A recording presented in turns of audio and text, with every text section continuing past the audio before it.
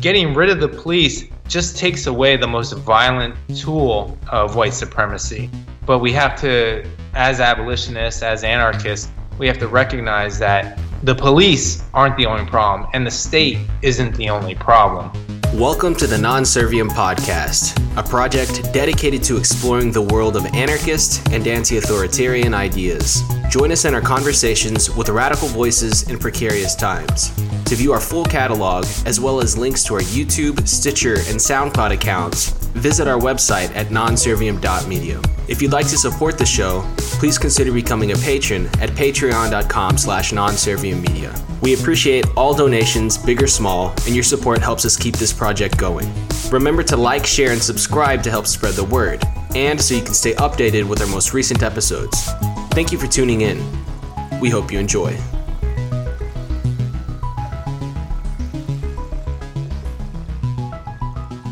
Hey there, everyone. Welcome to the Non-Serviam Podcast. I'm your host, Joel Williamson, and you are listening to the 21st episode of the show.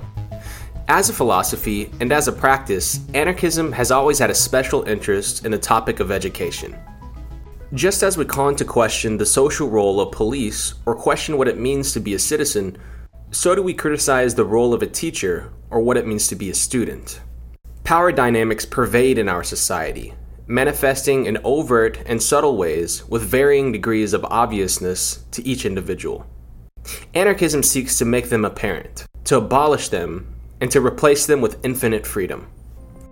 Domination maintains not only through coercion, but also through cultural support of ordinary people for whom hierarchy plagues the very fabric of their psyche. This way of relating to one another is modeled and forced upon a forgotten class of individuals, youth.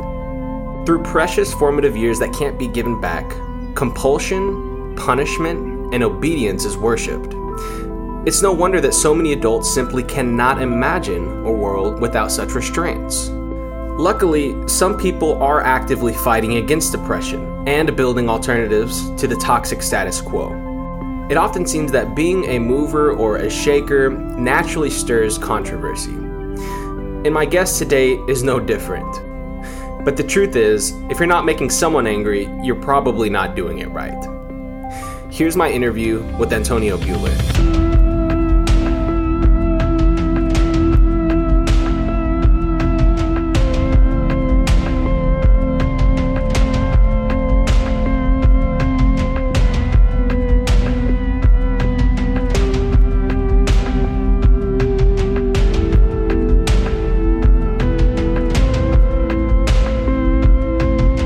Antonio Buehler is an American educator, anarchist, and activist who co-founded Peaceful Streets Project, an organization dedicated to building and empowering communities to fight police abuse. Antonio is also the founder of Abrome, a learning community which helps young people identify and engage in deep, meaningful, and enduring experiences through self-directed education. Having dedicated a healthy amount of his time and energy to documenting police violence, Antonio is no stranger to the horrors of the police state. Because of his dedication to holding cops accountable, he has also been arrested several times and targeted for state surveillance. He's a passionate and provocative advocate for police abolition and youth liberation. I'm honored to have him on the show today. Antonio, thanks for joining me. My pleasure. How have you been? Long time no talk.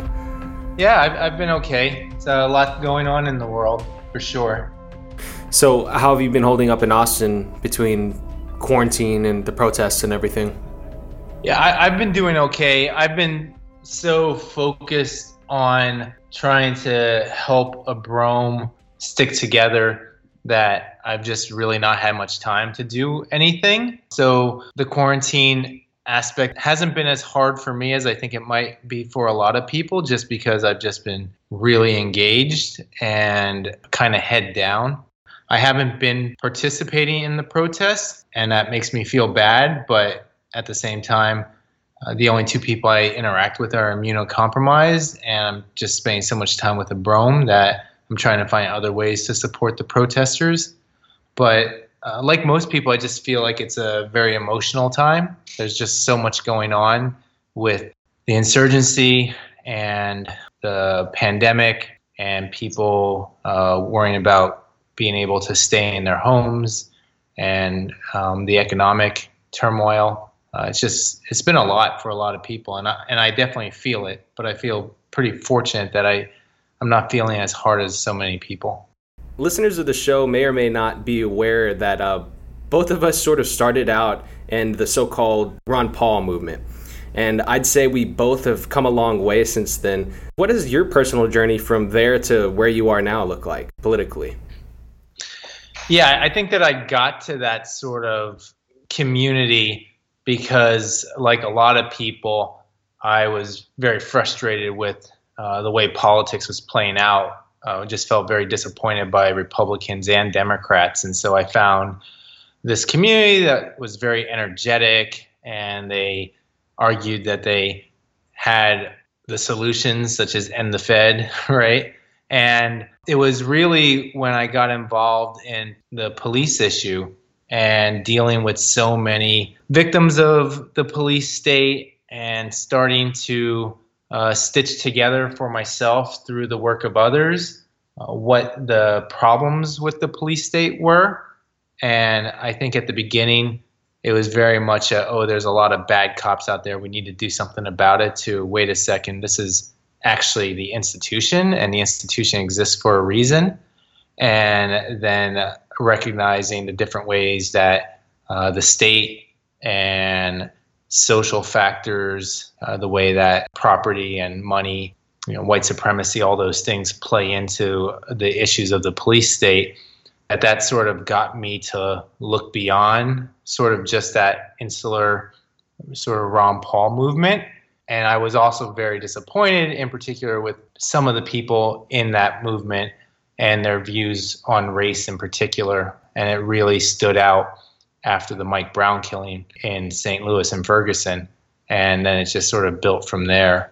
And so that was when I started to really question, maybe we don't have all the answers, and maybe it's not this simple in terms of what the solutions are. And that got me to start questioning, movements in general. What is the motivation behind movements? What are people looking for? What are they attracted to? What are they trying to build? And I guess that allowed me to keep moving further left from right libertarian to libertarian in general, left libertarian, and then, starting to appreciate a lot of the anarchist efforts. And it's just been a constant journey of introspection and learning from other people and recognizing where there were issues or concerns that I simply was completely oblivious to or ignorant to. And that allowed me to let go of this notion that I needed to be a part of some sort of political entity.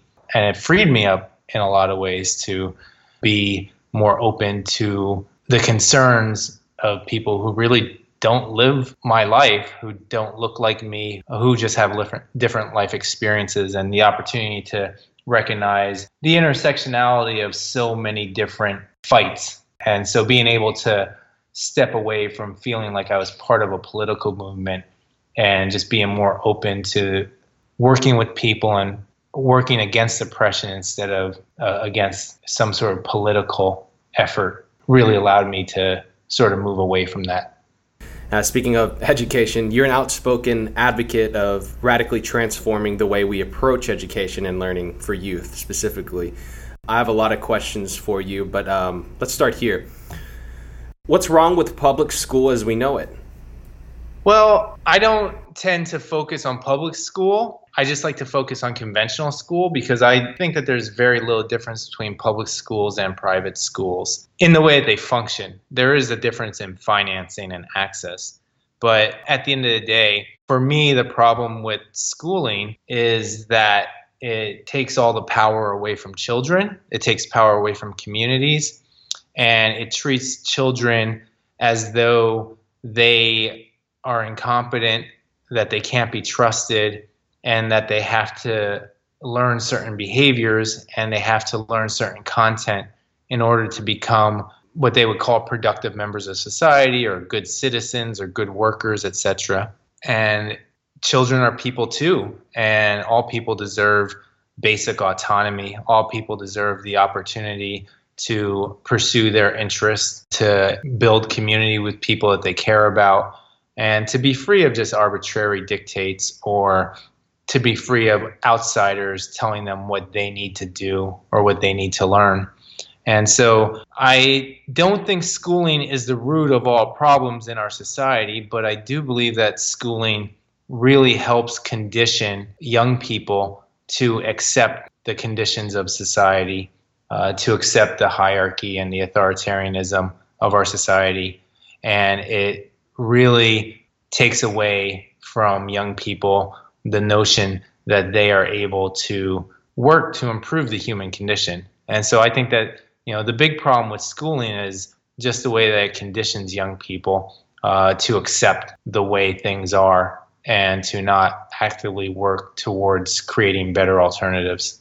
Yeah, absolutely. And I want to get into the alternative that you've created also very quickly, but I want to ask you a couple other questions. I know that your emphasis isn't solely on public school, but, with that topic particularly, it seems that most, let's say, liberal thinkers would say that the real problem with public school is that there simply aren't enough resources, and that if we just pour more resources into public school, that'll fix the problem.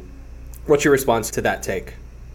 I absolutely believe that if society wanted to invest in education, that wouldn't necessarily be a bad thing. The problem is that when they want to throw more money at schooling, what they mean is paying teachers more, which is not necessarily a bad thing, but paying teachers more, throwing more money at technology that goes to ed tech companies, paying more money for administrators, getting bigger facilities, swimming pools, football fields, etc. And there's no amount of money that can be poured into conventional schools that will fundamentally change the practices and structures of those schools. At the end of the day, having a rich school that tells children that they need to sit down and shut up and do what they're told has very much a similar effect to a poor school doing the same thing. What we can do with schools is we can simply let go of the coercive nature of schools, the mandated or standardized curriculum of schools, the notion that children don't get to pick and choose how they want to engage with the world. And that actually isn't that expensive. In many ways, it would be much cheaper to have a much higher quality education just by allowing children to opt out of everything that the school does, and thereby the school would be forced to find other ways to support these kids. I don't think that the government or the church or corporations, quite frankly, are really the best vehicles for public education. But if there was a public education sort of vehicle, I think that it would be much better to spend that money on things like public libraries that are fully accessible to all people and allows children to come in and pick and choose what they want to learn. A child who comes through the doors of a library, assuming that they're not being led by a teacher or a parent, they have the opportunity to engage in whatever the library has to offer. There's books of every topic that's available. There are computers. There's oftentimes maker spaces. There are games, right? And so the children get to go into this publicly funded space and they get to engage with it as they see fit. And I think that if there must be a public education system, I think that it would be far better if the money was spent on creating resources that kids and community could come together and access, as opposed to forcing them to do schooling. And so more money into schooling isn't the solution. Okay. And what are your thoughts on school choice? Well, I'm certainly a fan of choice, right? The problem with school choice is that there's not really much choice. Parents are given the option among a bunch of conventional schoolish sort of settings. And so it's the illusion of choice, really. They don't get to choose to unschool. They don't get to choose to take that money and, go on road trips to experience the country or experience the world. They don't get to use that money to create gardens in their community, right? So it's usually a choice of the conventional public school, maybe a magnet public school, public charter school, and maybe a religious school. And all of those are still schools. And so it's certainly better for a parent to have a couple options that they can lay out for their children than just one option. But the notion of school choice, I just don't think is very honest, because the choices are so limited. And in order for an organization to receive public money when it comes to schooling, whoever's receiving that money has to agree to certain terms. And so a Brome doesn't receive any money from the state. And there's not really an option 2 in Texas, but there are options 2 in states like North Carolina and Florida and California, where you can have homeschool resource centers and other similar alternative schoolish places receive money from the state. But in order to do that, they often are forced to teach certain classes, or they're forced to make the kids take tests each year to track progress. And so that's money with strings attached that I think is really problematic. So places like a Brome simply aren't going to have access to that money. And most unschoolers will never have access to that money unless they're willing to adopt some sort of stipulations or requirements by the state. And, from the perspective of a bureaucrat, that makes sense. You want to have some sort of accountability, and you want to be able to measure what that money is going toward. But the problem with that is that interferes with the possibilities for the learner. So in general, I think choice is good, but the way school choice is laid out in this country, I don't actually think that it's helpful. And I do think it's kind of like politics, like this whole push to have vouchers so kids can go to private schools or to put in more public charter schools. It seems like a really good idea. You're giving kids choice, and people are pouring their energy into that. But that means that they're not pouring their energy into things that can be really liberatory. And I think the same thing about politics, right? Trump is doing some really horrible things, and Trump is a disaster in so many ways. And so a bunch of people want to push Biden, because if all we have to do is get rid of Trump, and then he's in our rear view window. And so people are pouring energy into trying to get Biden elected.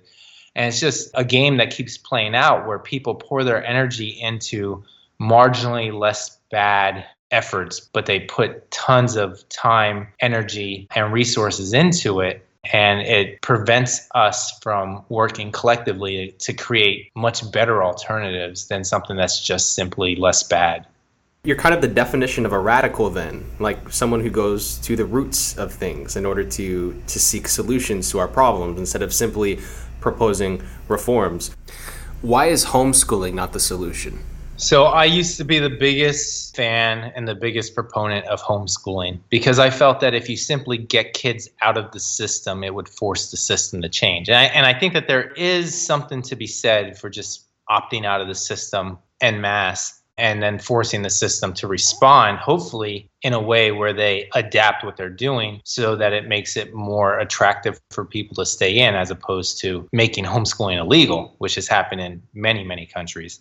But my big problem with homeschooling, quite frankly, is that most people are just bringing school into the home, right? And so it's bad when kids are forced to learn stuff that they don't want to learn. I think it's bad when kids are forced to take tests. I think it's bad when kids are forced to behave in a certain way just so that someone can have control of a classroom. And what many parents do is they simply bring those aspects of schooling into the home. They still have curriculum. They still force their kids to go through the curriculum, take tests. They're still forcing their kids to do stuff from hour X to hour Y. And that can be less bad than schooling for a variety of reasons. But it doesn't allow the child to truly figure out who they are and to engage with the world on their terms. I believe unschooling is a much better alternative, and unschooling is effectively like homeschooling from a legal perspective, where the child doesn't go to a school, but instead they're living their life, and in the process that is their curriculum. And so there's no required studying. There's no, unschoolers don't force their kids to read or write or do math, at different times. If the unschooler wants to spend all their time gardening for 3 straight years, then that's what they get to do. And I think that that's a much better alternative to just homeschooling, which is often bringing school into the home. Another challenge that I see with homeschooling, quite frankly, is that a lot of people homeschool not because they want to liberate their children, but they want to protect their children from outside ideas. They want to protect their children from heathens or Muslims or black culture or stuff like that. So it's oftentimes white right-wing conservatives who are choosing to homeschool as a means of protecting their kids from outside ideas. And I think that is potentially really harmful. And then lastly, many homeschoolers, I would say the majority of homeschoolers are pretty active in homeschooling communities. So their kids are still getting an opportunity to interact with and socialize with other people, but they're often insular communities. And it's just a lot of work for homeschoolers to make sure that they're allowing their kids, especially younger kids, to really experience the world. And so if they can be a part of a diverse sort of community and be in the community, that would certainly make homeschooling a better alternative than the way that a lot of people are approaching homeschooling. Right. And so you advocate self-directed learning then. How does that look from the parent's perspective? What role do they play in assisting a child in self-directed learning? Yeah, so the thing about self-directed education, so I call it self-directed education, and there's other people that call it that as well, because self-directed learning is a term that has been used by a lot of schools wherein they suggest they're doing self-directed learning. It's like for the next 30 minutes they are to pace themselves through some sort of software, or they're doing self-directed learning. They get to pick amongst 5 books that they can read. I don't use that term. I focus on self-directed education. And in self-directed education, the parent's role isn't really to be someone who's telling their kids what they need to learn when they need to learn it. They're not picking out curriculum for the kid. They're not telling the kid that they have to join certain clubs or organizations like Boy Scouts or anything. In a self-directed education environment, ideally, the adults are learners too. And what they're doing is they're helping to provide a safe, stable environment for that learner to be able to explore their interests and the world without fear of ridicule, judgment, or assessment. They're there to provide support, to answer questions when they're asked questions, to be in relationship with the kids. But at a Brome, for example, the facilitators are never giving formal lessons on anything academic, right? Now, if someone asked us to do something like that, we would talk about it and see if it was appropriate for what they were looking for.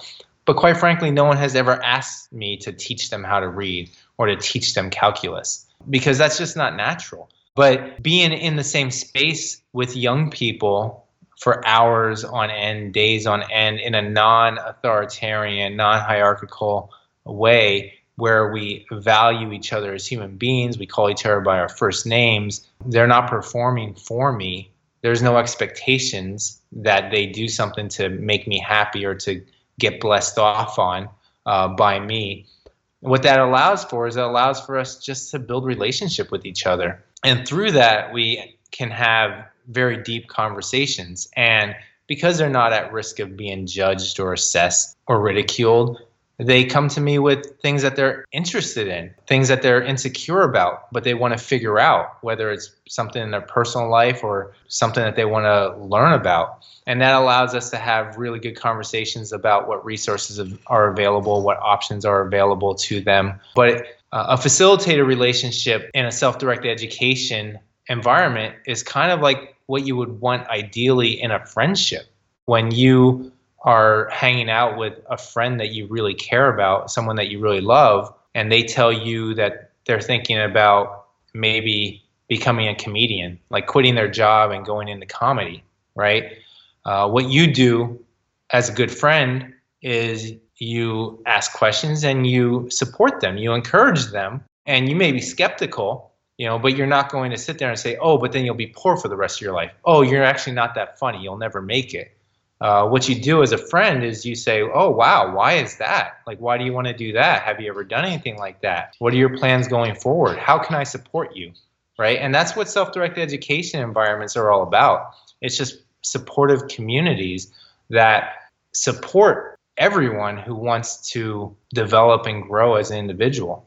And so it's very unlike teaching or parenting in the way that our society looks at it. In fact, when we go to hire people to be facilitators, to bring them on as facilitators, if they've taught before, that's actually a strike against them.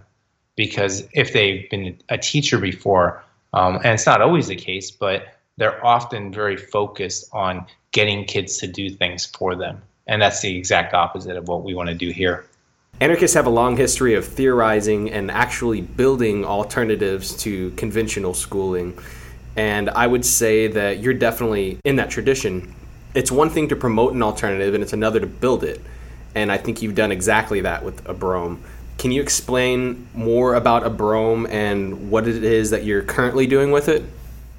What I usually tell people is Abrome is a self-directed education community that serves young people and their families by providing them with a psychologically safe space that's anti-oppressive and consensus-based, where young people have the autonomy to engage in meaningful learning experiences and come together and play with each other in mixed-age settings. It's actually quite simple.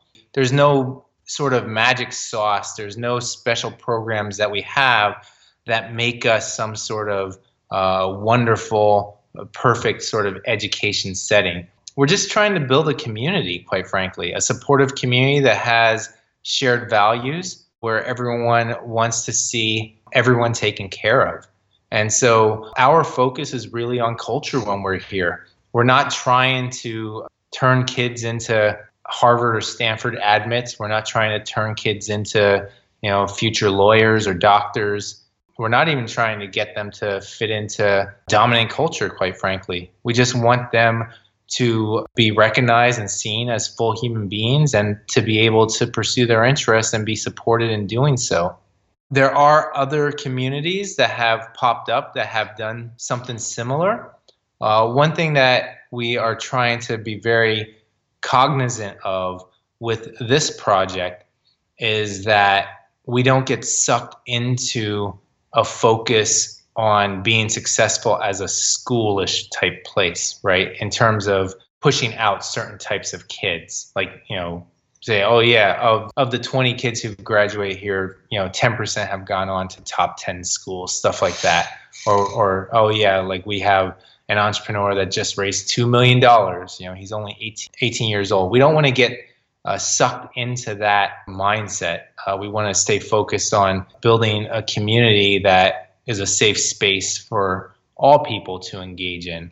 And it's absolutely sort of an experiment that needs to happen in the world many times over because young people don't get the opportunity to practice freedom in our society. They're constantly told what to do and how to do it, and a bunch of rules are placed around them and limitations are placed around them. And we want them to actually have that opportunity to practice freedom and to have control of their lives. And so there are other communities that are doing something similar, but we try to ward off the sort of natural desire to try to direct kids and manipulate kids and to try to get them to start moving towards being productive or to engage in activities that society would find valuable, and just really let them be who they are. That's beautiful, Antonio, and I'm glad that you're doing that. Walk me through what a typical day might look like for a kid involved with Abrome.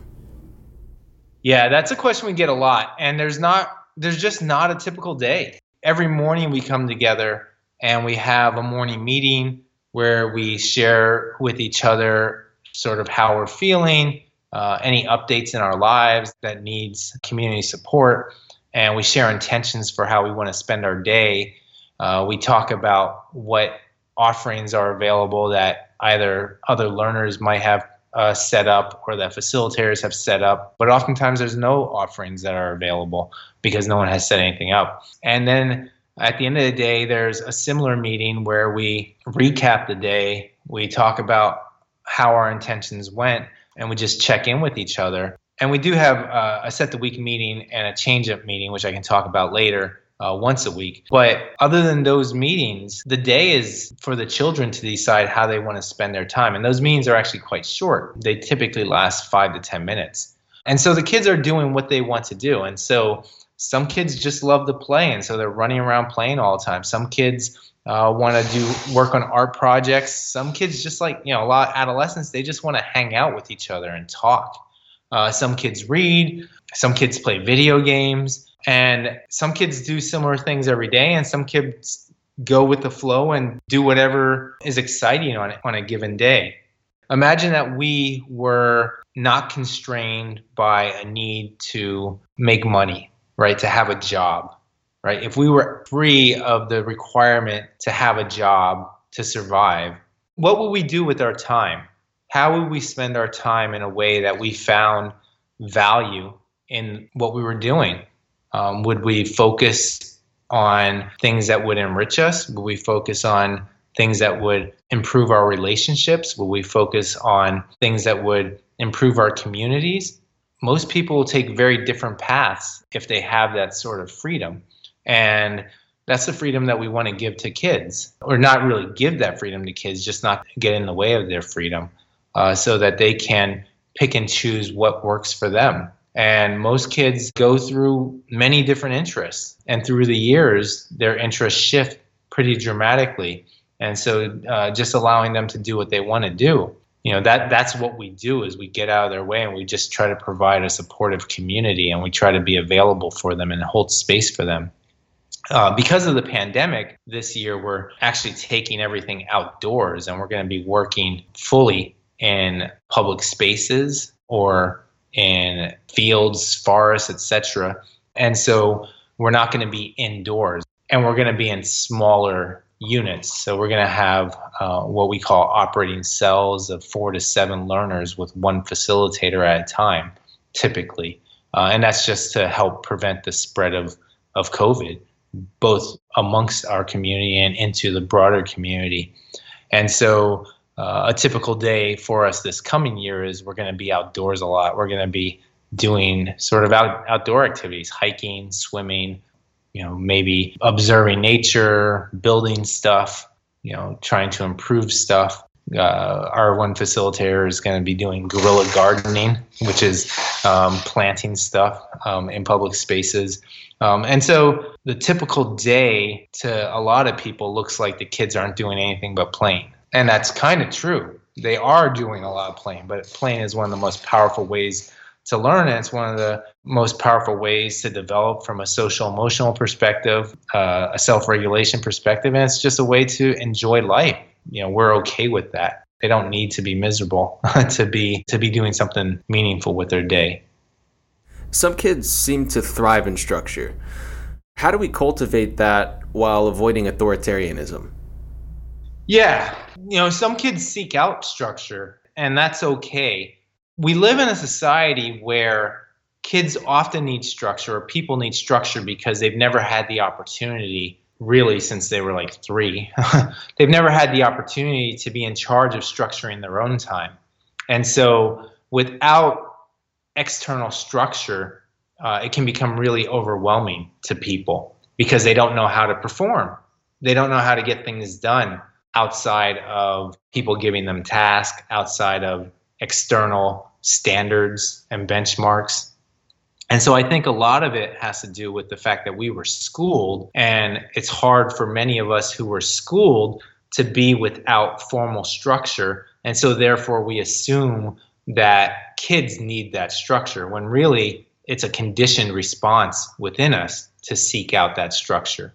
There are also kids who, because of the environments that they've been in, they seek out validation from adults. And so they seek out opportunities for validation. That often comes with structure, right? There are kids out there, lots of adults, as you know as well, who just want to be successful and perform and get lots of accolades for being the very best that they can be. And if you're truly free and you're not competing with other people, it's hard to get that constant validation of, oh, you're really great because you're better than everyone else. But there are situations in which structure helps. And if people want that structure in a self-directed education environment, they can ask for that structure.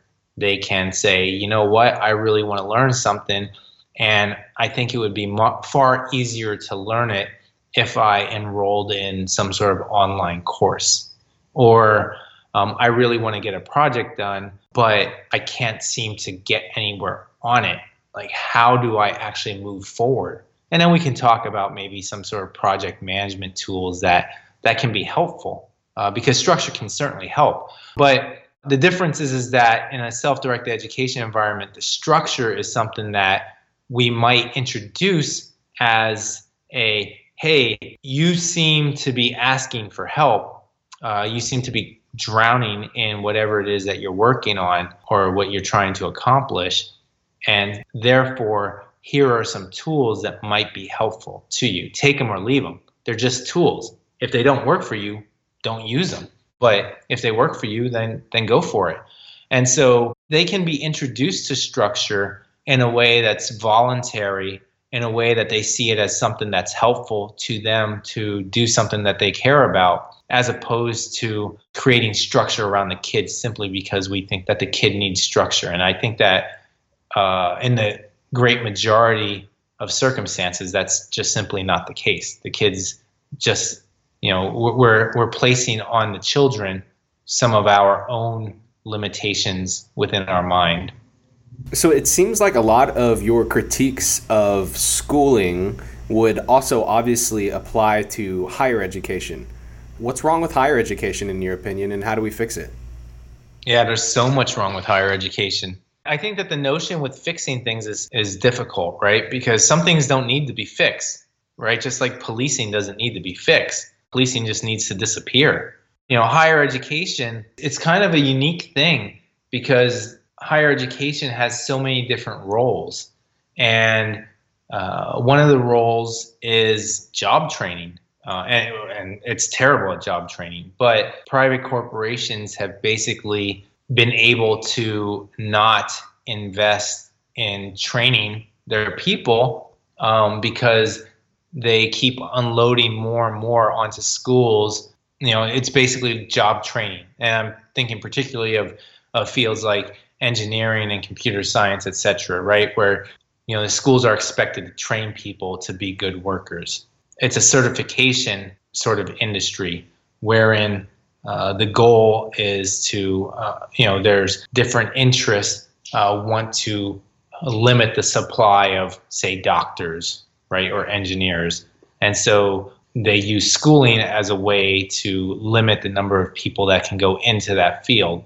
And so they use certification, and the college degree is very often the lowest level certification for many different fields. Higher education is also a place for research, right? It has nothing to do with students. It has a lot to do with professors doing research and getting published. It's also entertainment through sports. And in some places, education is actually valued, oftentimes small liberal arts schools, where the purpose is actually just to play with ideas and to challenge yourself with those various ideas. Another one is just to be a hedge fund, right? To build a big endowment and to manage that money to keep growing the endowment, right? So there's a lot of different sort of charges that universities have. And I would say that most of them don't actually serve the students who are going through the universities. The universities have institutional objectives that have nothing to do with learning for the people, right? It has nothing to do with making society a better place. And so to some degree, I think that disentangling some of that would be helpful. And I think that if society could get away from credentialism and a focus on certain brands, which tend to help people with the most power and money, it just allows them to confirm for themselves in their minds that they're the best. I think that would be helpful in undoing a lot of the unfortunate things that happen through higher education. It's a complicated issue, and I don't think that there's really an easy fix for it. Other than providing alternatives to schools, How can we help assist in youth liberation more broadly? Children are an oppressed class, and I'm not saying they're more oppressed or less oppressed than other groups, because sometimes it's more, sometimes it's less. But in our society, if young people are out and about, oftentimes they get the cops called on them because they're not supposed to be out, right? Especially if they're adolescents. Well, if they're young, the cops are called because parents aren't watching them, and if they're adolescents, the cops get called because they might be up to no good type stuff. And so a big part of it is just changing the way that we view children in the world. And that's one thing that we try to do through Abrome, and we're affiliated with the Flying Squads, which is a group of self-directed education type folks, who are trying to retake public spaces for young people, like having kids out in the world and flexing their ability to be in the world so that people stop thinking that from 9 to 5 on Mondays through Fridays, we shouldn't be seeing kids in the world. I think that opening up public spaces to young people and challenging businesses that prevent young people from being there is really great. Unfortunately, there's just a lot of laws and restrictions on kids that, things that young people can't do, such as work. And people could get involved in some of the legislative efforts to try to undo some of that. But the one thing that we can all do is just change the way that we interact with children, right? Not expecting them to behave or perform for us, changing the way that we talk to them instead of asking them what they want to be when they grow up. Ask them, what are they interested in? What are they doing today? Never asking what grade they're in, because that's just a way of sort of bucketing them.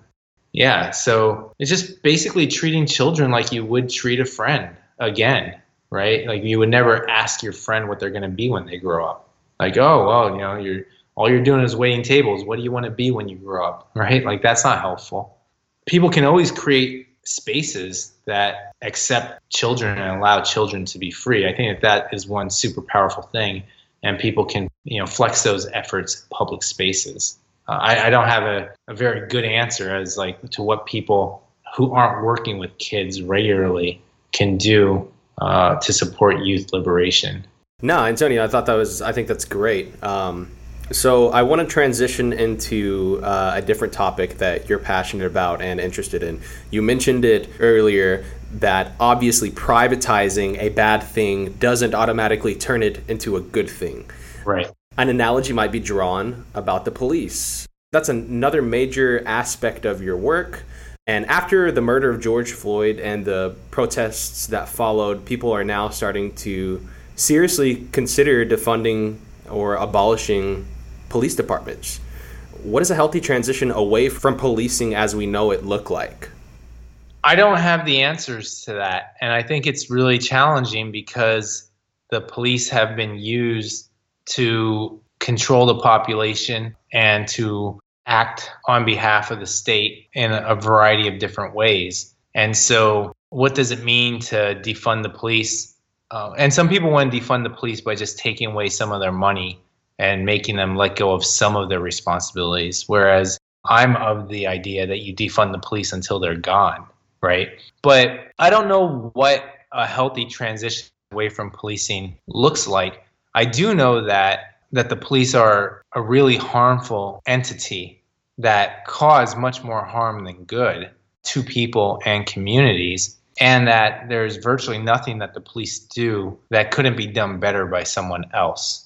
And so when I think of what a healthy transition away from policing might look like, one is just reducing the number of police, right? Because what we know is that the percentage of time that police are actively dealing with incidents of harm, like violence, is extremely small. In most cities, it's in the very low single digits of percentage of time that police officers spend on the job where they're actually dealing with issues of assault, rape, murder, actual crimes.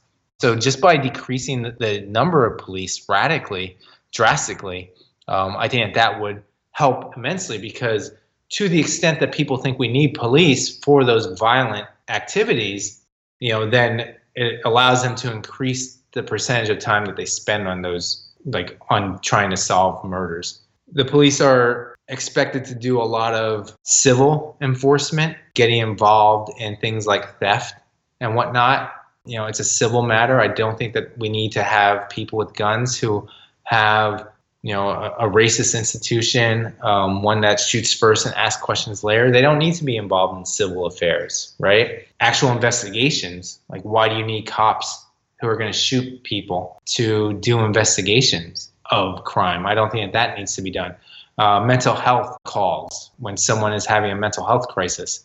You don't need to send someone with a gun who's going to shoot the person, right? Up to 50% of the people killed by police, if some people say, are dealing with a mental health crisis, right? And so you certainly don't need police to be dealing with those situations. But the thing I really appreciate about the abolitionists who've been doing this work for so long is they've never argued that getting rid of the police and simply turning the different jobs of the police over to other entities, less violent entities, has been the solution. Abolitionists have long argued that the solution is dealing with the conditions that cause crime, such as a lack of community, such as this focus on punishing people instead of helping people, economic justice, just getting people so that they have some security in their life. Those things would do a lot more. Conflict resolution would do a lot more to deal with crime than having a certain number of police on the street.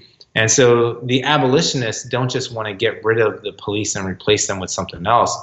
Abolitionists, like many radicals, want to fundamentally change the way that social relations are within our society so that we are more supportive of one another, so that we're not so quick to bring violence into a situation because there's a homeless person in our neighborhood, or because there's, some strange people of color that I haven't seen before hanging out, right? Instead of calling in potential violence through the police because people feel uncomfortable, is sort of like getting to know your neighbors, building communities that are safe, building communities that support each other, dealing with the issues of people without. All of those things, I think, are much better ways to work on creating a healthy society than continuing to support this institution of policing. And with any transition, of course, there's going to be instances where harm is done. Like, there's lots of harm that's done right now that doesn't come from the state. It's just we are an imperfect species, and there are asymmetries that often lead to harm. And as we move away from policing, what people are going to do is every single time there's a murder, they're going to say, this is why we need police. Or every single time there's a rape, this is why we need police. This is why we need jails. And I think the critical thing is that people don't focus on the imperfections of us trying to move towards a better society, but to keep our focus on why is it that we're moving. The institution of policing has done so much harm, and it's been used as a tool to perpetuate some of the worst injustices in our society. And there's really nothing that the police do that can justify that harm.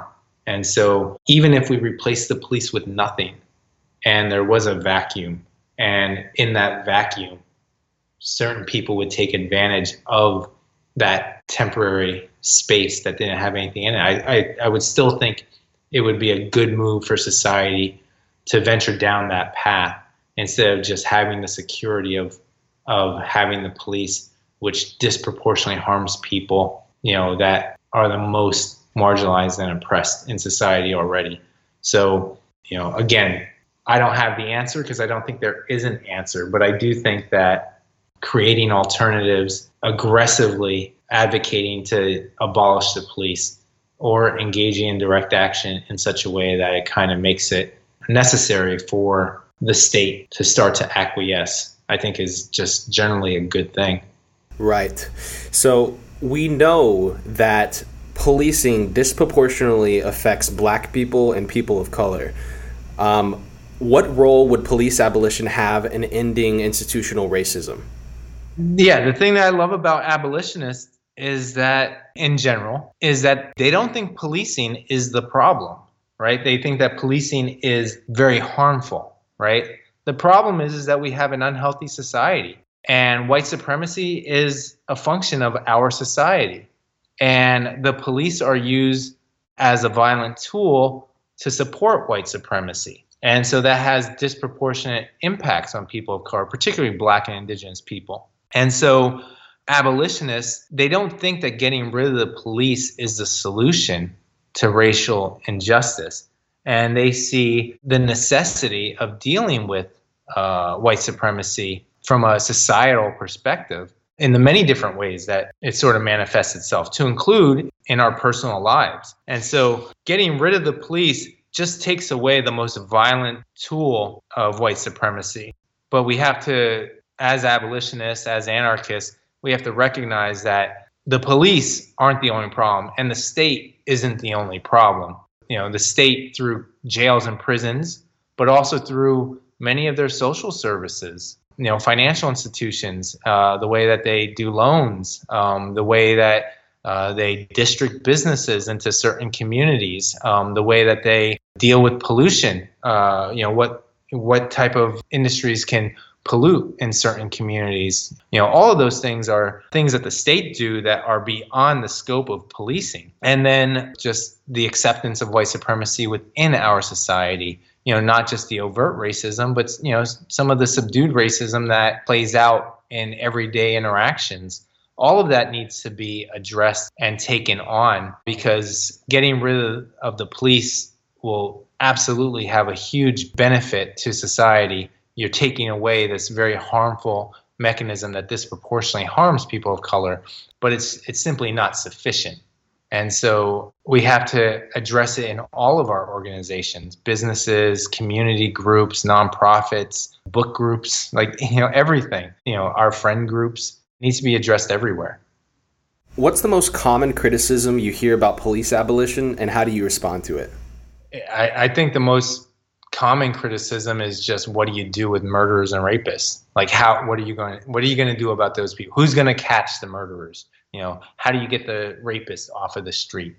And that's a difficult one, because people have this conception that the only way you deal with that is through policing and incarceration. But the challenge with that is that people who hurt other people most often have been victims before, right? Like they've suffered trauma in their own lives. And this focus on catching them and punishing them, that doesn't actually do anything for the person who's been harmed, except for maybe the peace of mind that they're off the street, right? But we don't invest anything pretty much in our society into supporting victims, helping them through therapy and support, restitution, none of that. We don't focus on that. What we focus on is punishing people who get caught, and the overwhelming majority of rapes, you know, the person doesn't get caught or doesn't get convicted. The closure rate for murders solved is, I believe, at the lowest it's been since the 70s, right? So it's not like we're doing a bang-up job of even identifying and convicting murderers. And oftentimes the murderers the people who are convicted didn't even commit the crime. And some people might say it's less than 1%, but that's a huge number, right? You know, if you're an innocent person. But yeah, so we take these people who are harmed and then we punish them. And we punish them in pretty cruel ways. We take them away from society. We put, you know, prisons are just horrible, horrible places where trauma gets amplified many times over. And so then they come out and they are often in a worse place than when they went in, you know, which potentially is more harmful to society. The person that we neglected to take care of, the victim, they're dealing with trauma, and now that trauma might be externalized onto other people. And so we have this situation where police and prisons aren't actually helping us with violent crime. It's actually increasing the problem, because it's not taking care of the victims, and it's making the perpetrators oftentimes even worse. Then we're destroying their families, because we're taking people out of their lives, we're destroying them economically. Even if they get out of prison, oftentimes they can't get jobs. And so now you compound the adversity with poverty or economic distress. You know, that's super problematic. And then the police, are some of the biggest purveyors of violence in our society. Like, I believe it's 1 out of every 3 people who are killed by a random person are killed by a police officer. So most murders are between people who know each other, like family members, for example. And it's unfortunate, of course, right? But that's something that we as a society can improve on if we improved on the way that we dealt with conflict and if we supported each other better. But the random murders are definitely something that we should always be concerned about. And 1 out of every 3 murders is done by a police officer. So you can't tell me that that isn't a bad thing, right? And so I just don't see how policing is beneficial when it comes to murders. With rapes, police, I believe, rape more people than any other profession. They also murder more people than any other profession.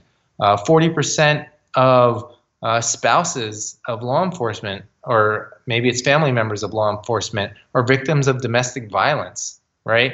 And so this institution of policing is extremely violent. And so if we're concerned about violence, policing and prisons aren't helping with that. If you're concerned about rape, prisons become rape centers, right? Like, rape is rampant within prisons, and prison staff doesn't mind it.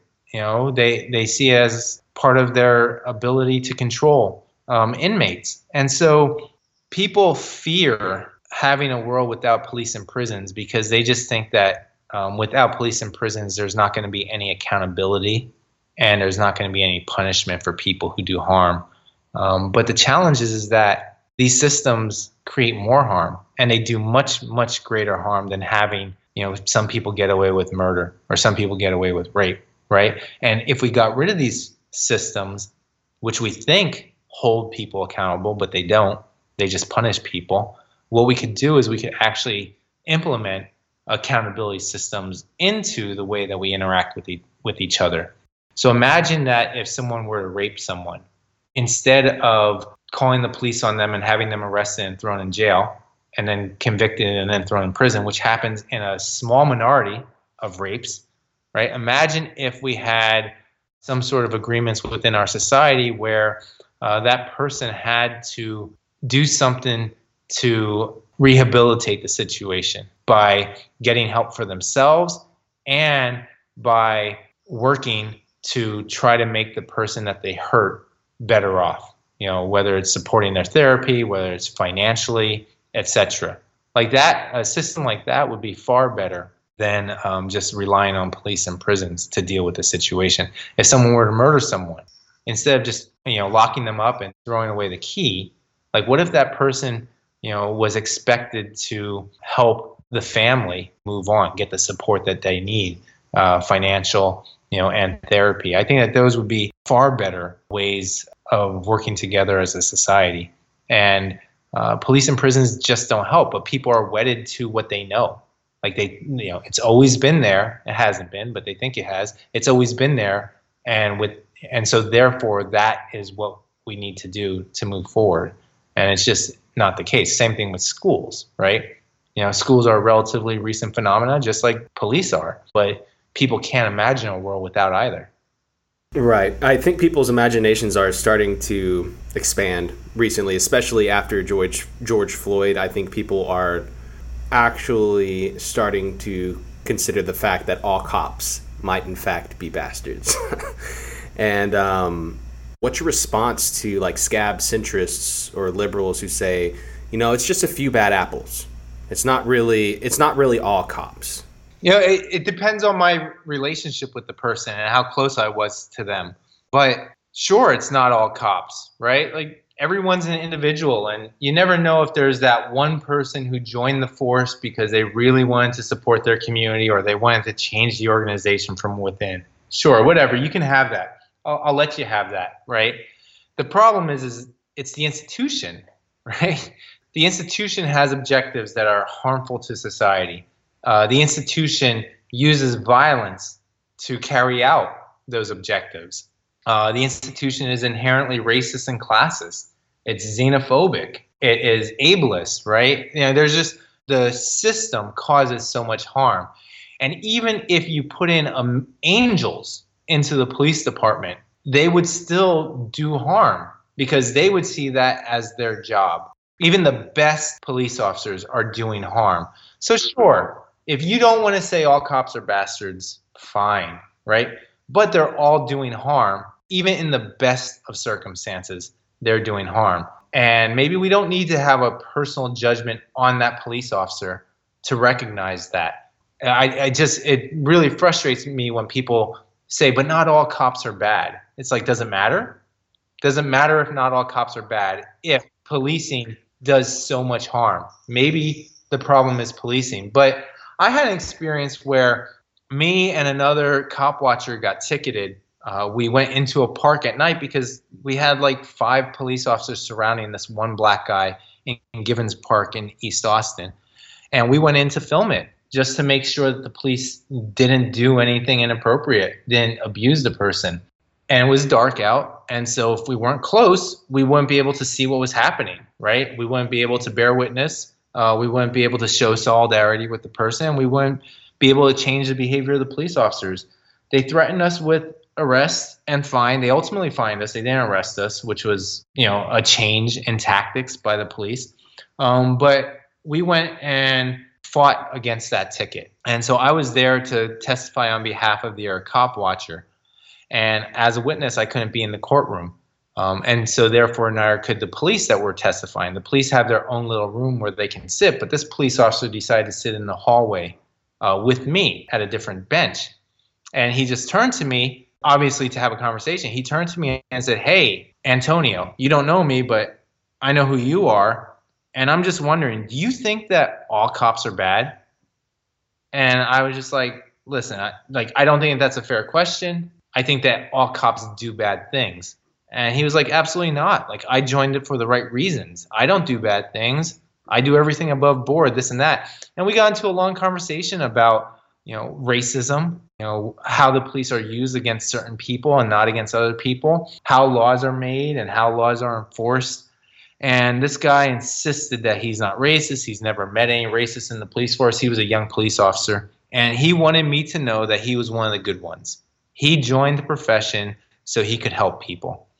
And my parting words to him were, I hear you, but if you stay in this profession, you're going to hurt people. And if you stay in this profession, you're going to lose your soul. And that was the last thing I said to him. And it was a very pleasant conversation. We weren't mean to each other. We weren't barking at each other. I didn't call him a bastard or an asshole. And we went our separate ways. He didn't show up to testify the next morning, which was a big problem because he testified for the prosecution that night, and he was supposed to come back and get crossed by the defense the next morning. In the American legal system, you're supposed to have the opportunity to cross every single person who has testified. So he didn't show up. Prosecutors are making excuses, saying there was a family matter that came up. They almost declared a mistrial, but the defense attorney agreed to go forward with it if they could enter evidence without the state objecting to it, I believe. So the defense, I think, just wanted to be able to introduce the video, which showed what the cops did, and they were going to object to that. And they said, instead of a mistrial because you don't get to cross this police officer, how about we just don't object to you laying this video in? This is a very long story, but long story short, the fellow cop watcher was found not guilty. But we never knew why the cop didn't show up. This cop just wanted to do good. Later that weekend, we finally found out the reason. He was one of the cops who shot and killed a man downtown. And it was a situation. Yeah, and I told this guy, you're gonna lose a part of your soul if you stay in this job. And he just wanted to help the community. And he shot someone who did not need to be shot. He killed someone who did not need to be killed. And so, sure, if you don't want to believe that all cops are bastards, whatever, you can have that one. I'll even give that one to you. But they're all doing harm. In my eyes, they're a bastard, right? But they might think that they're doing the right thing. But the institution is the problem. And you can't find enough angels to fix that institution. They simply don't exist. That was pretty incredible. Thanks for that. Okay, so if we're looking at it pessimistically, if we can't get outright abolition, what is the most immediately necessary reform that needs to happen to the police? I think that the number one thing we can do is just drastically reduce the number of police officers. But that's a virtual impossibility politically. I've long said the best thing that you can do with the police that are on the force is take away all their weapons, take away all their toys. Don't dress them up so that they look like they're in the military. Dress them up in straight white outfits with blue bow ties. Tell them that their job is to be community service. I'm serious. I think that would go a long way to changing the culture of policing. To some extent, some people have argued that police should be like firefighters. They should be sitting around in an office all day, only called out to deal with like an active shooter situation. I think that would be helpful. But ultimately, it's the institution, right? And the way that the institution meshes with other institutions in our society. And all of that has to be addressed simultaneously. But I think if you took away their weapons, that would be a huge step forward. I would say stuff like actually prosecute cops for the crimes that they commit, but I just think that that's a bridge too far. No one's going to do that. That's not. I think it would be easier to disarm the police than it would be to actually start prosecuting the police. Wow. Yeah, you're probably right on that. Do you think body cams and dash cams were a good reform? Dash cams were already out by the time I got involved, but body cams were something that came on the scene as I was getting involved. And I thought that they would be a good thing in general, because at least it would prevent cops from outright lying about what happened. What it actually was able to do was support cops in outright lying. They got to control the video. They got to use the video in a manner that allowed them to craft their prosecution. They conveniently ignored when police committed crimes or lied in video, and they focused on the way that video could be used to prosecute people. The interesting thing about body cams I didn't know is there's a psychological perspective where you're seeing it from the police officer's perspective. And so all you're seeing is like the facial expressions of victim or perpetrator, whatever you call them. You're seeing what that person's doing. You're seeing that person not immediately obeying a certain order. You might see that person pull away. What you don't see is the police officer balling up his fist, giving like a mean stare at someone, cocking their head a certain way, leaning forward. So the body cams have actually done, I think, a great disservice in general. Occasionally, it's used against a police officer. So there's been a lot of police officers, more than most people would suspect, police officers accidentally filming themselves planting drugs, for example. Well, in those instances, it's been helpful, sure, when the defense could actually get that video. But I think that they've done more harm than good. I actually think most reforms do more harm than good, because most reforms give people the illusion that the institution is interested in policing itself or getting better. And what it really does is it allows people to avert their gaze. All right, we had a win. Now they have body cams. Now I can go back to my life. And they don't fight for the abolition of a really oppressive and harmful and violent institution. I see the same thing happening right now. They're willing to take down a Columbus statue. Okay, now are you all willing to go home? They're willing to paint Black Lives Matter on a street. Are you willing to go home now? We're going to take away $11 million from the police. Can you go home now? And that's been a tool that's been very effective in the past, particularly because there's so many nonprofits that just want to show that they've had wins. They're not actually looking for liberation. They're looking to be able to show their donors that they've been effective. And so I think reforms are a great way to strengthen the sort of credibility of oppressive institutions in our society. And what it does is it allows people to, sort of accept small wins, which aren't really wins, and think that they're getting progress. What role has cop watching played in police accountability? It's a great question. I ask myself that all the time. I am very disillusioned by the many, many hours and the multiple arrests that I've had. I think 6 arrests now, cop watching, because I thought that it would have more of an impact. And the reality is that showing the world what police do doesn't really cause change. There's not a single politician who's ever seen a Cop Watch video and said, oh my God, like we need to change things, right? I've never seen a police officer observe another police officer from a Cop Watch video doing something corrupt and say, oh my God, I have to campaign against corruption in the police department. So there's a lot of frustration that I have that cop watching hasn't had much of a role in police accountability. I mean, there is no police accountability. Police aren't held accountable. So it's not like cop watching has brought about some sort of accountability movement within law enforcement. Now, what cop watching has done, and that I find value in, is it's given people the ability to engage in direct action to push back against the police state. And with the exception of like an uprising, which is happening right now, there's usually very little that people can do in terms of direct action to actually go out and push back against the police, right? And cop watching allows people that vehicle. It allows people to build solidarity within their community against the institution of policing. It allows people to build relationships with each other that might be leveraged into other types of organizing that can be abolitionists in nature. It's sort of doing the work early on to build those bonds and connections and to build that understanding of what the conditions are, so that in moments of like this uprising, there's already those connections, there's already those discussions of what policing is, so you don't get sucked into the reformist politics, but you're able to go hard at pushing for everything that's possible.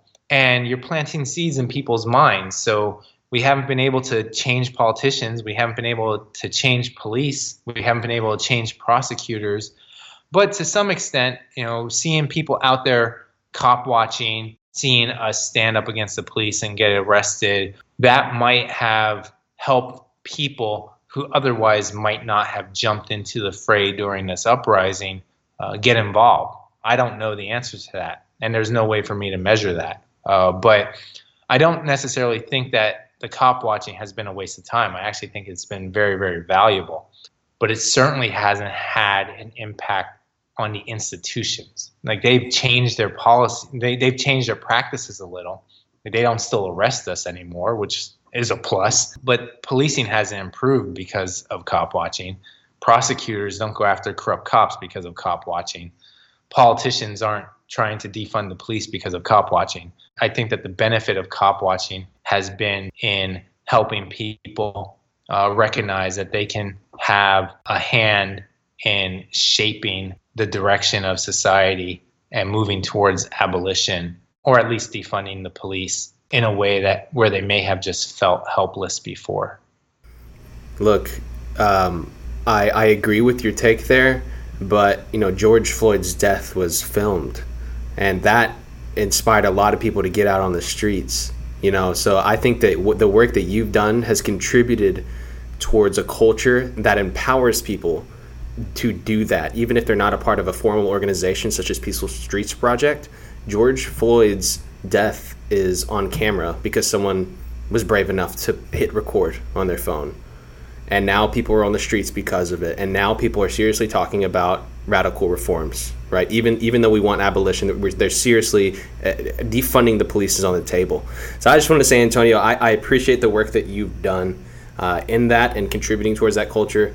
And even though I'm sure it's tiring, I just want to say from an outsider's perspective that I think that what you've done has been helpful. Yeah, thanks. I appreciate that. That means a lot. For sure.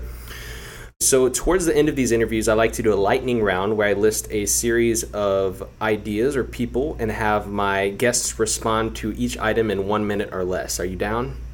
Sure. Alex Jones.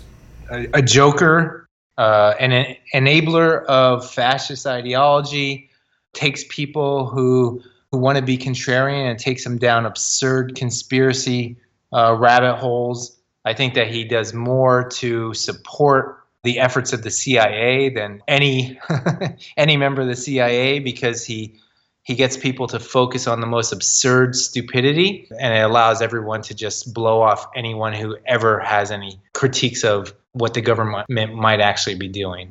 just completely problematic. Red Guards. Same. It's completely problematic. Just so many people in this world just want to find a cult to be a part of that has all the answers and that allows them to feel like they're fighting the revolution. And it is a cult. They're toxic and they do great harm. And I'm glad that leftists have recognized the harm that they do and that they don't play with them anymore. Red cops are still bastards. Just want to throw that out there. Yeah. Garrett Foster. A hero. I think that he put his life on the line, as all protesters are doing. They may not realize it, but they're putting their lives at risk. He was consistent. He had been out there for, I believe, 50 straight days. He believed Black Lives Matter. He believed that policing was an institution that was inherently harmful. I didn't know him personally, but I think he's a hero, and I think it's disgusting how people are trying to slander him in death, considering the fact that he was the victim of a murder. All right, so I want to move on to some listener questions, and then we can go to the actual end of our conversation. The first listener question is, how was it for you emotionally being labeled a domestic extremist and also knowing that you were a targeted victim of state surveillance? I mean, being labeled a domestic extremist was just something that I found funny at the time, because we found out in retrospect, we found out much later because of a public information request that showed us that. So I didn't realize it at the time. And so by the time that I found out, I figured that they probably labeled me that. But when I found out that the state was like really tracking everything that I did, like that definitely sucked. It made me feel like everything that I had to do was perfect because they would exploit any opportunity to take me down. I had police like sitting outside my house. I had cops like tracking my social media, trying to figure out who all my contacts were, doing like background checks into who my contacts were. That was all frustrating. Part of it is that I recognize my extreme privilege and that this has happened to, countless other people. And I at least had some great attorneys who were helping me with it. And I had a community of people who were supporting me. I know that they've done much worse to so many other people. So it sucked. Emotionally, I think that I dealt with it much better than many other people who had known about it. Just because I had a big support network. So I was very lucky in that regard. What was it like organizing an event with a co-founder of the Black Panther Party, Bobby Seale? Yeah, I don't even know, because I was so busy with the event that I didn't get to enjoy that. I got to have dinner with Bobby the night before the event, which was like my only opportunity to really sit. And then I had lunch with him afterward with a big group of people. And so it was nice talking to him and hearing his perspectives and his story. But I was so busy running the event, trying to make sure that everything was running smoothly, that I didn't get to really enjoy the experience, which I think was unfortunate for me. All right, 2 more listener questions. Is it possible to responsibly critique or propose reforms to our actually existing monopoly educational system without a broader sociological or economic analysis? Yeah, that's a great question. I think the answer is, yeah, of course we can propose reforms. I think that without that broader analysis, those reforms are always going to be very narrow, and they're going to miss the bigger questions of what's the problem with schooling. What harm does schooling do to people and to society, right? And so when you don't take in those broader perspectives and factors, I think it's just too easy to focus on changing a curriculum, giving more freedom here or more freedom there, giving teachers more autonomy, this and that. Like those things are all fine and dandy. But when you take a step back and look at the institution of schooling and recognize that it's meant to preserve the status quo, to preserve hierarchies within society, to convince people that they need to conform to society instead of changing society. Only by stepping back and looking at those other factors can you actually see that. And so there's a lot of people in the business of school reform that simply don't get it. And they just want to make schools run better. They want to make schools a little less harmful. I'm a huge advocate of getting cops out of schools. That's great. But most teachers, I saw a survey somewhere recently where teachers want cops in school, in poor schools, right? And the reason is because they want protection from the students, right? And it's just sort of like, let's dig into that a little, right? Wow, the same way a boss might fear a worker. Mm-hmm. Yeah. Wow. Okay, and the last listener question, one of our most popular listener questions is, how can I get a cappuccino in your imagined political utopia? I don't think there is a utopia. And it's something that took me a long time to get to, because I always thought that my ideas were the answer, or the sort of ideology that I accepted was the answer.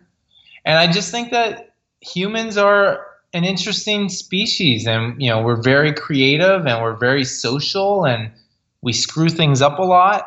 But I think that ultimately, if there is a utopia, that utopia would involve a lot of really difficult conversations and difficult projects that fail, and a lot of hard lessons learned, and just constant, continual community building. And so how would you get a cappuccino? I don't know. I'm sure there'd be a lot of different ways that people would try to provide a cappuccino. But I don't think utopia exists, and I've let go of that notion. I just think that we can always shoot for better. We can always shoot for better ways to relate with each other. Where can folks go to follow you and your work? I spend most of my time with Abrome, ABROME. That's the education community, self-directed education community, and they can go to abrome.com. They can find us on social media. And yeah, if they could support me by telling people about what we're doing, that would be great. With Peaceful Streets Project, we've really taken a big step back during this uprising and the pandemic, quite frankly, but especially during the uprising, because we just feel like it's not our moment. It's not a time for people to be focused on cop watching. I think that there's a lot of really great autonomous collections of people who are engaging in really radical direct action against the police. And I think that needs to be the focus. And so we've kind of gone out of our way not to make anything about the Peaceful Streets Project during this moment in time. But we do have a social media presence. It's nothing that I think is really impactful in this moment. I think a far more impactful way for people to support the work that we do with policing is, quite frankly, to go out to protest or cop watch themselves, and challenge everyone that they meet on this notion of whether or not we need policing and what a world without policing can look like. What organizations should folks support or become involved with right now? Not nonprofits. So I think that people should find people who are on the ground just autonomously organizing and pushing back against the police. I think that there's a lot of people out there who are risking their lives, they're risking their health, they're risking their freedom. So supporting those people is critical. Providing them with supplies, providing them with medical support when they get injured, providing them with legal support when they get arrested. I think that is probably the best use of people's money if they're really interested in supporting organizations. I'm really disappointed with all of the sort of community and nonprofits that were established that were supposed to be fighting against this, and their lack of willingness to jump in and really support the people who are on the front lines, the people who are putting their lives at risk. And so I think that the people on the ground are the ones that deserve the support more than anything else. All right, Antonio. Well, do you have any final thoughts, any last words, or is there anything that I forgot to ask you that you'd like to touch on before we end the interview? No, it was a pleasure chatting with you. It was a pleasure chatting with you too, Antonio. And next time I'm back in Austin, assuming that this coronavirus thing goes away, I'd like to buy you beer. All right, I'll see you in 2023. Yeah. Damn, man. Hopefully sooner than that, but we'll see. Thanks again for coming on. Can't thank you enough for joining me, and hopefully we'll talk to you soon. All right, take care. All right, Antonio. Bye. All right, bye.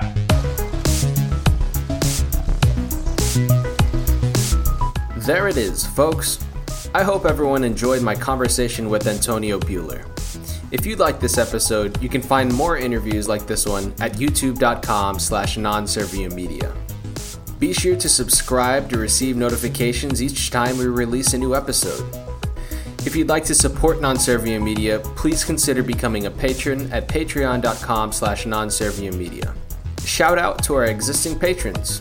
Your support helps us keep this project going. And if you can't help financially, be sure to like and share this episode. Thank y'all so much for your support, and thank you so much for tuning in. We'll talk to you soon.